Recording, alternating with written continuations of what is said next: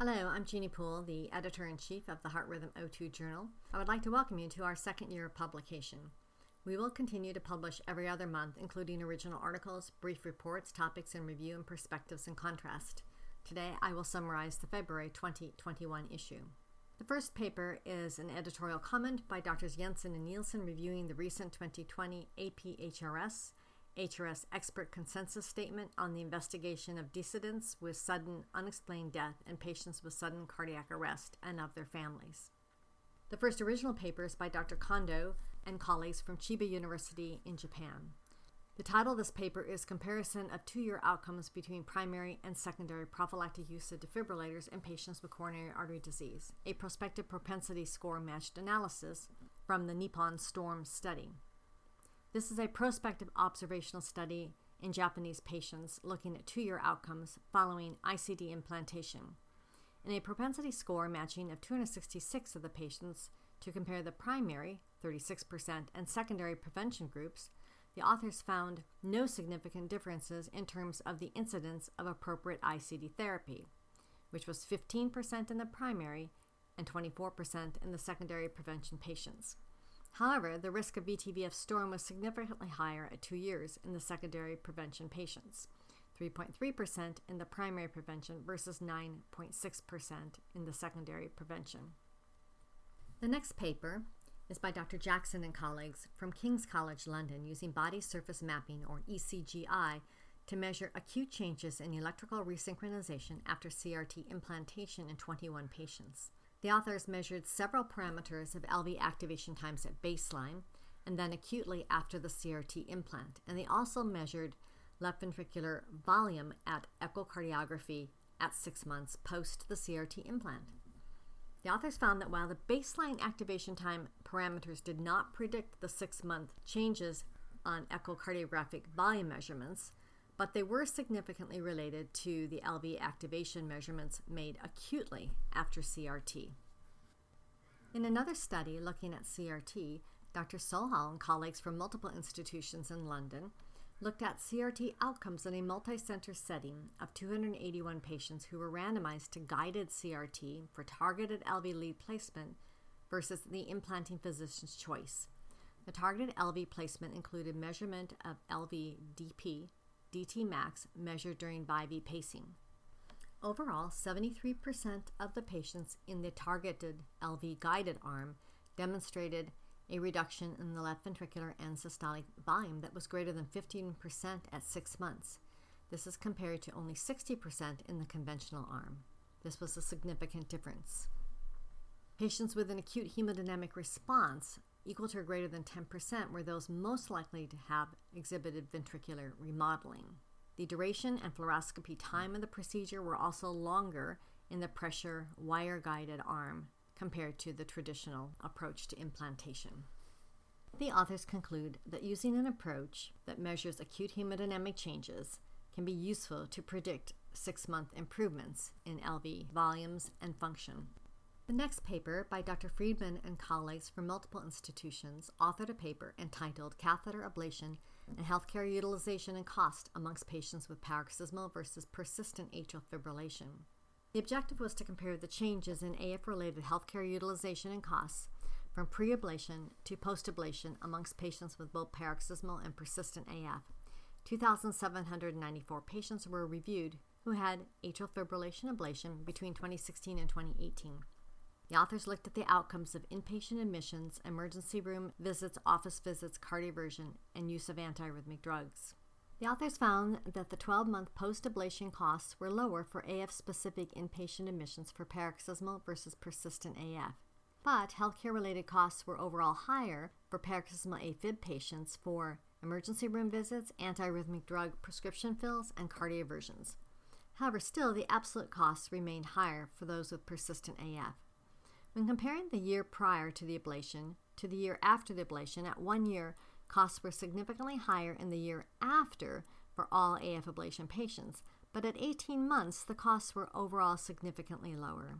The authors suggest that significant reductions in healthcare utilization and costs were observed for both paroxysmal and persistent AF patients undergoing ablation, and that a strategy of earlier ablation could reduce long-term healthcare utilization and costs. In the next paper, Dr. Battershare and colleagues from the Medical College of South Carolina authored a paper entitled Racial Differences in Left Atrial Size and Extracellular Matrix Homeostatic Response to Hypertension.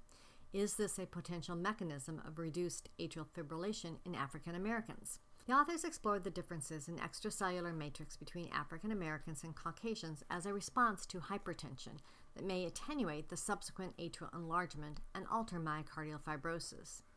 The study involved the collection of extracellular matrix-related plasma biomarkers and review of echocardiographic data on 326 Caucasian and 129 African American subjects without a history of atrial fibrillation and stratified by the presence of hypertension alone, hypertension with LVH, or hypertension with LVH and with heart failure with preserved ejection fraction. The primary findings were that the left atrial size was significantly smaller in African Americans. Left atrial enlargement in those with hypertension was less in African Americans versus Caucasians despite similar degrees of left ventricular hypertrophy, degrees of diastolic dysfunction, or 6-minute walk test results. Regarding the extracellular matrix, African Americans had lower collagen I telopeptide and higher collagen I propeptide in all groups. The authors also measured the matrix metalloproteinases and the tissue inhibitors of these.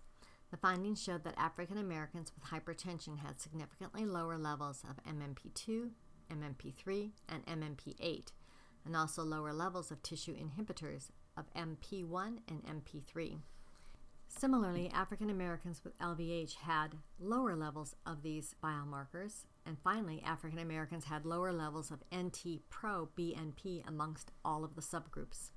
The authors concluded that racial differences are present in the extracellular matrix as measured by blood biomarkers and atrial remodeling in both LVH alone or in LVH with HFpEF in African Americans.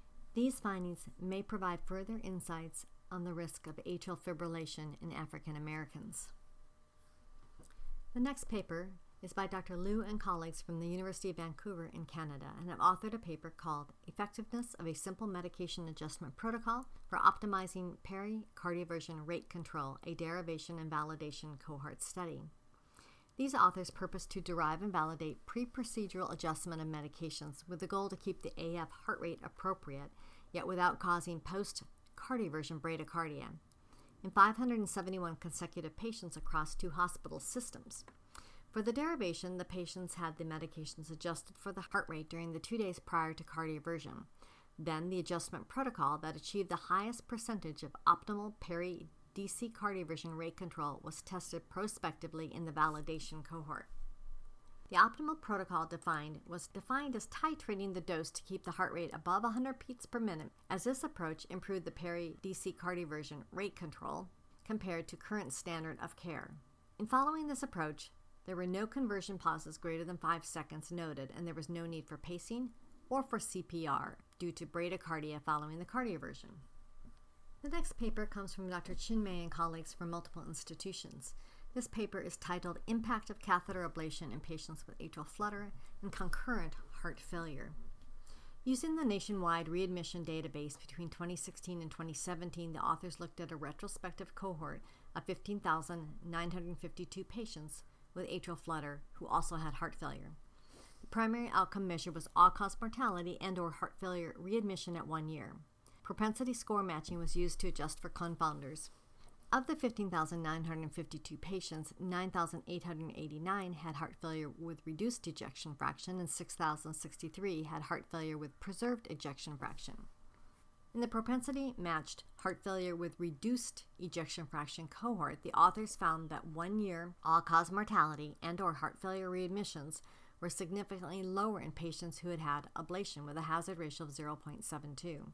In the matched heart failure with preserved ejection fraction cohort, the primary outcome of mortality and/or heart failure remission was lower in the group receiving ablation but did not reach statistical significance. The next paper comes from Dr. Ghanem and colleagues from the University of Michigan. The title of this paper is Factors Predictive for Delayed Enhancement on Cardiac Resonance Imaging in Patients Undergoing Catheter Ablation of Premature Ventricular Complexes. The purpose of this study was to determine the prevalence of scarring detected by delayed enhancement on cardiac MRI scans. and to derive a risk score in 333 patients with frequent PVCs predictive of outcomes referred for ablation. Internal validation was performed with bootstrap sampling. Among the 333 patients, 52% were male. The pre-ablation ejection fraction was 50.9%, and they had a PVC burden of 20.7%, of whom 34% of those had DECMR scarring apparent. Multiple logistic regression analysis showed age and pre-ablation ejection fraction to be predictive of scar. A weighted risk score incorporating age and EF was used to stratify patients then into low, medium, and high-risk groups. Scar prevalence was around 86% in the high-risk group and 12% in the low-risk group. High-risk patients had worse survival free of arrhythmias. The authors concluded that cardiac scar was present in about one-third of the patients who had been referred for PVC ablation. Based upon these findings, the authors suggest that a simple weighted risk score based upon patient age and pre-procedural ejection fraction will help to discriminate between patients at high and low risk for the presence of scar on MRI scan and worsened arrhythmia outcomes. Next up is a paper by Dr. Gianni et al. And colleagues from multiple U.S. centers. The paper is entitled Impact of Catheter Ablation in Patients with Both Atrial Flutter and Concurrent Heart Failure. The purpose is to assess the outcomes of aflutter ablation on mortality and heart failure readmissions in patients with a combination of atrial flutter and heart failure. The authors used the nationwide readmission database to look at all-cause mortality and heart failure readmissions at 1 year after atrial flutter ablation in 9,889 patients. These patients all also had either reduced ejection fraction or heart failure with preserved ejection fraction. Propensity score matching was used to adjust for confounders. In the matched heart failure reduced ejection fraction cohort, the primary outcome was significantly lower in patients undergoing ablation with a hazard ratio of 0.72. Heart failure readmission, all-cause mortality, and AF readmission were also significantly reduced. In the matched HFpEF cohort, the primary outcome was lower in the group receiving ablation but did not reach statistical significance. The authors include that in patients with atrial flutter and reduced ejection fraction heart failure, atrial flutter ablation was associated with a lower mortality and lower rate of heart failure readmissions at 1 year. However, in patients with atrial flutter and preserved ejection fraction heart failure, these findings did not show a similar significant reduction in the primary outcome. The next paper by Dr. Nguyen and colleagues is titled The Cumulative Effects and Clinical Safety of Repeat Magnetic Resonance Imaging on an MRI Conditional Pacemaker System at 1.5 Tesla. This is a sub-study of the larger Prospective Pro MRI study. This sub-study looked at those patients who had had multiple MRI scans of separate body regional areas. Pacing parameters that were measured included pacing capture threshold, lead impedance, sensing amplitude, and battery capacity, which were measured before and after the MRI scans. 81 patients had 3 or more MRI scans, and no serious adverse device effects occurred. They did note statistically significant changes in pacing thresholds and sensing immediately after and at 1 month post the MRI scans, but the magnitude difference was considered to not be clinically significant. The next paper is by Dr. Tirado and colleagues from the Virginia Commonwealth University. Their paper is called Eccentric Hypertrophy in an Animal Model of Mid- and Long-Term Premature Ventricular Contraction-Induced Cardiomyopathy. The purpose of this animal study is to compare the impact of chronic PACs and PVCs on ventricular hemodynamic structure and function. 27 canine models were used in this study to reproduce atrial PACs or ventricular bigeminy for 12 weeks. These were then compared to sham-operated animals. 4 further animals were exposed to bigeminy for 48 weeks. The authors found that measures of LV function decreased by 12 weeks but remained stable after that. The PVC group, unlike the PAC group, demonstrated a significant decrease in measures of left ventricular function at 12 weeks without further deterioration beyond 16 weeks. No adverse significant cardiac remodeling was noted in either the sham or the PAC group at 12 weeks. The next paper is an invited review article by Dr. Isabelle Duchenne on long QT syndrome. This is an excellent from bench to bedside review. The final paper is by Dr. Sanchez and colleagues and provides a very interesting short report on obtaining ECGs on patients in the prone position for patients on ventilators. They used positions that fairly replicated the position on the posterior back as the standard anterior front chest. The authors found a high level of concordance with standard ECGs, offering this as a method that can be used in such patients.